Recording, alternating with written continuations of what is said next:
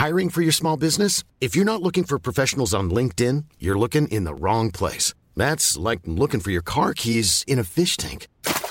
LinkedIn helps you hire professionals you can't find anywhere else, even those who aren't actively searching for a new job but might be open to the perfect role. In a given month, over 70% of LinkedIn users don't even visit other leading job sites. So start looking in the right place. With LinkedIn, you can hire professionals like a professional. Post your free job on linkedin.com/people today.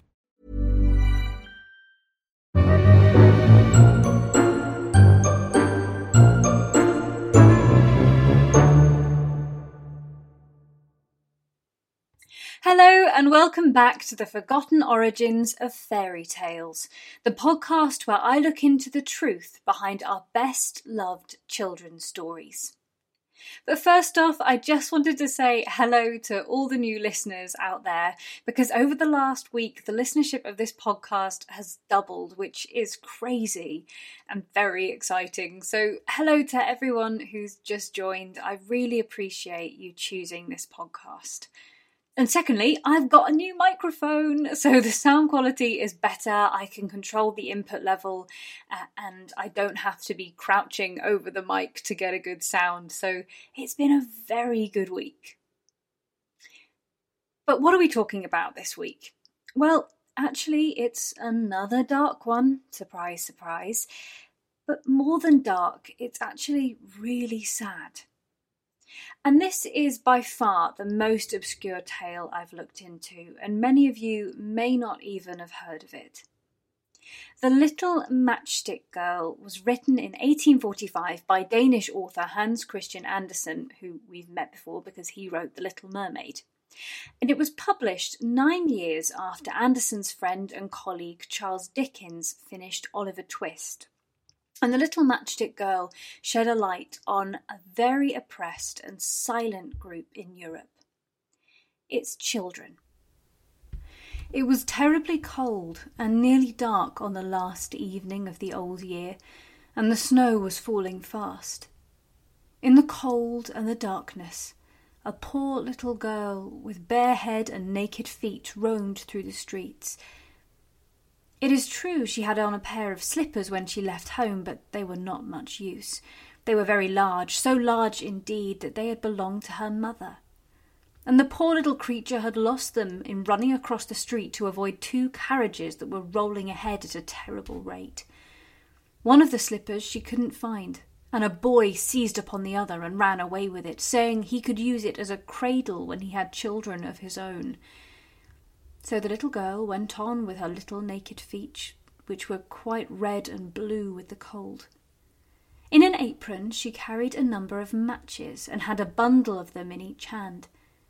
No one had brought anything from her for the whole day, nor had anyone even given her a penny. Shivering with cold and hunger, she crept along, poor little child. She looked like the picture of misery. The snowflakes fell on her long fair hair, which hung in curls on her shoulders, but she regarded them not. Lights were shining from every window, and there was a savoury smell of roast goose, for it was New Year's Eve. Yes, she remembered that. But in a corner between two houses, one of which projected beyond the other, she sank down and huddled herself together. She had drawn her little feet under her, but she could not keep off the hot cold, and she dared not go home, for she had sold no matches at all, and could not take home even a penny of money.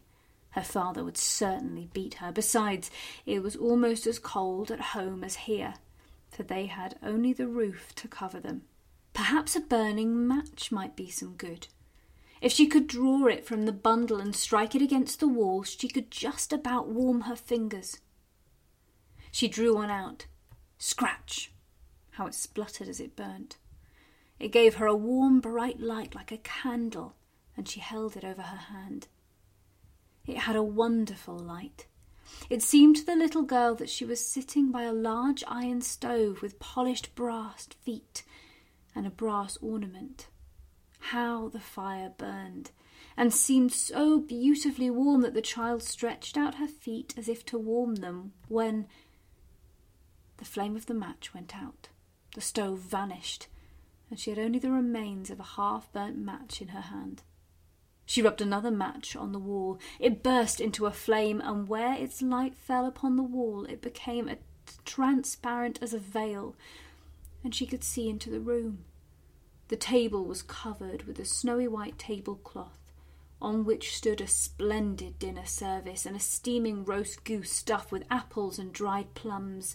And what was still more wonderful, the goose jumped down from the dish and waddled across the floor with a knife and fork in its breast to the little girl. But the match went out, and there remained nothing but a thick, damp, cold wall before her. She lit another match, and then found herself sitting under a beautiful Christmas tree. Thousands of tapers were burning upon the green branches, and coloured pictures like those she had seen in show windows looked down upon it all. The little one stretched out her hand towards them, and the match again went out. Then she saw a star fall, leaving behind it a bright streak of fire. "Someone is dying," thought the little girl.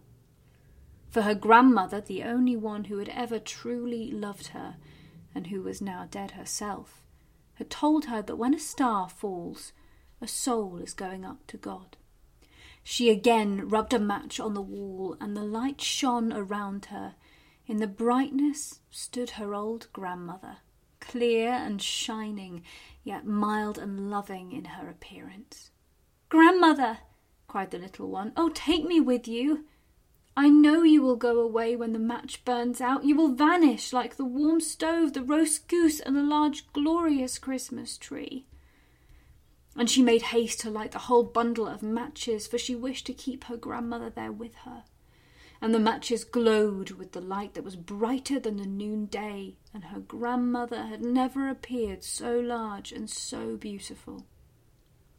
She took the little girl in her arms, and they both flew upwards in brightness and joy far above the earth, where there was neither cold nor hunger nor pain, for they were with God.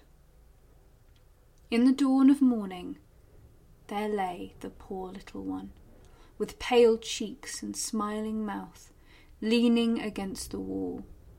She had been frozen to death on the last evening of the year. So there we go. Although this is a pretty morbid insight into the reality of poverty in the 1840s, it also has most of the elements we need for a fairy tale. The wishes, the visions, the unlikely heroine, the caring maternal figure, and a somewhat happy ending, be it pretty morbid. The Little Matchstick Girl is also applauded by many contemporary children's authors for tackling the topic of death really well for young children, whilst highlighting the importance of hope, no matter how dire your circumstance. It also promotes the importance of charity and kindness, which are both seriously lacking in this tale.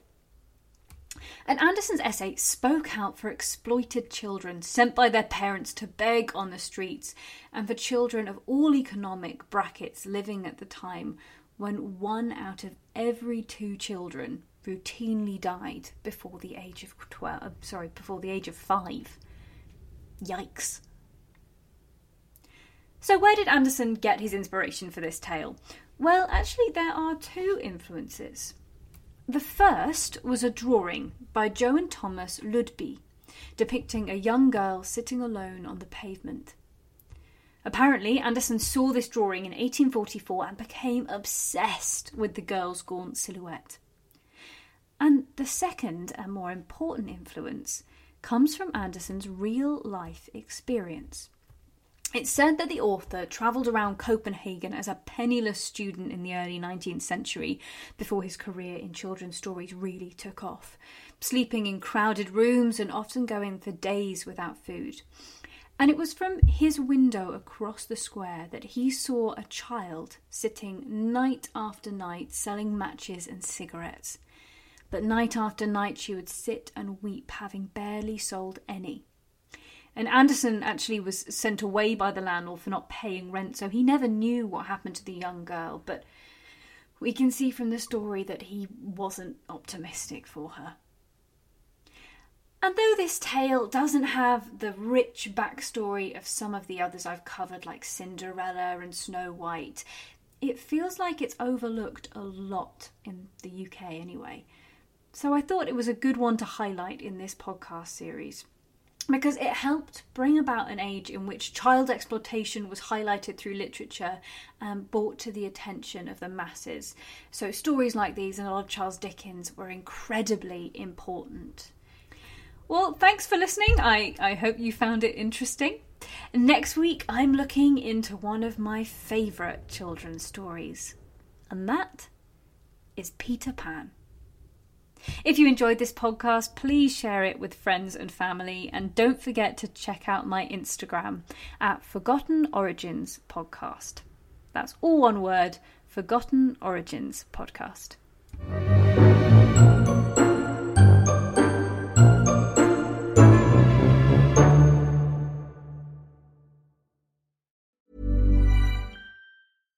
When you make decisions for your company, you look for the no-brainers. And if you have a lot of mailing to do, Stamps.com is the ultimate no-brainer. It streamlines your processes to make your business more efficient, which makes you less busy. Mail checks, invoices, legal documents, and everything you need to keep your business running with Stamps.com.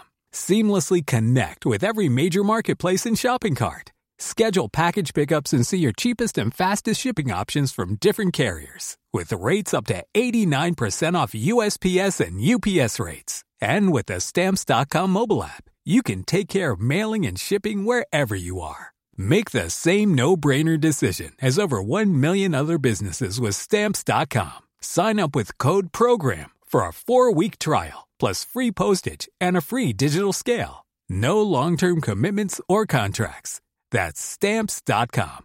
Code PROGRAM.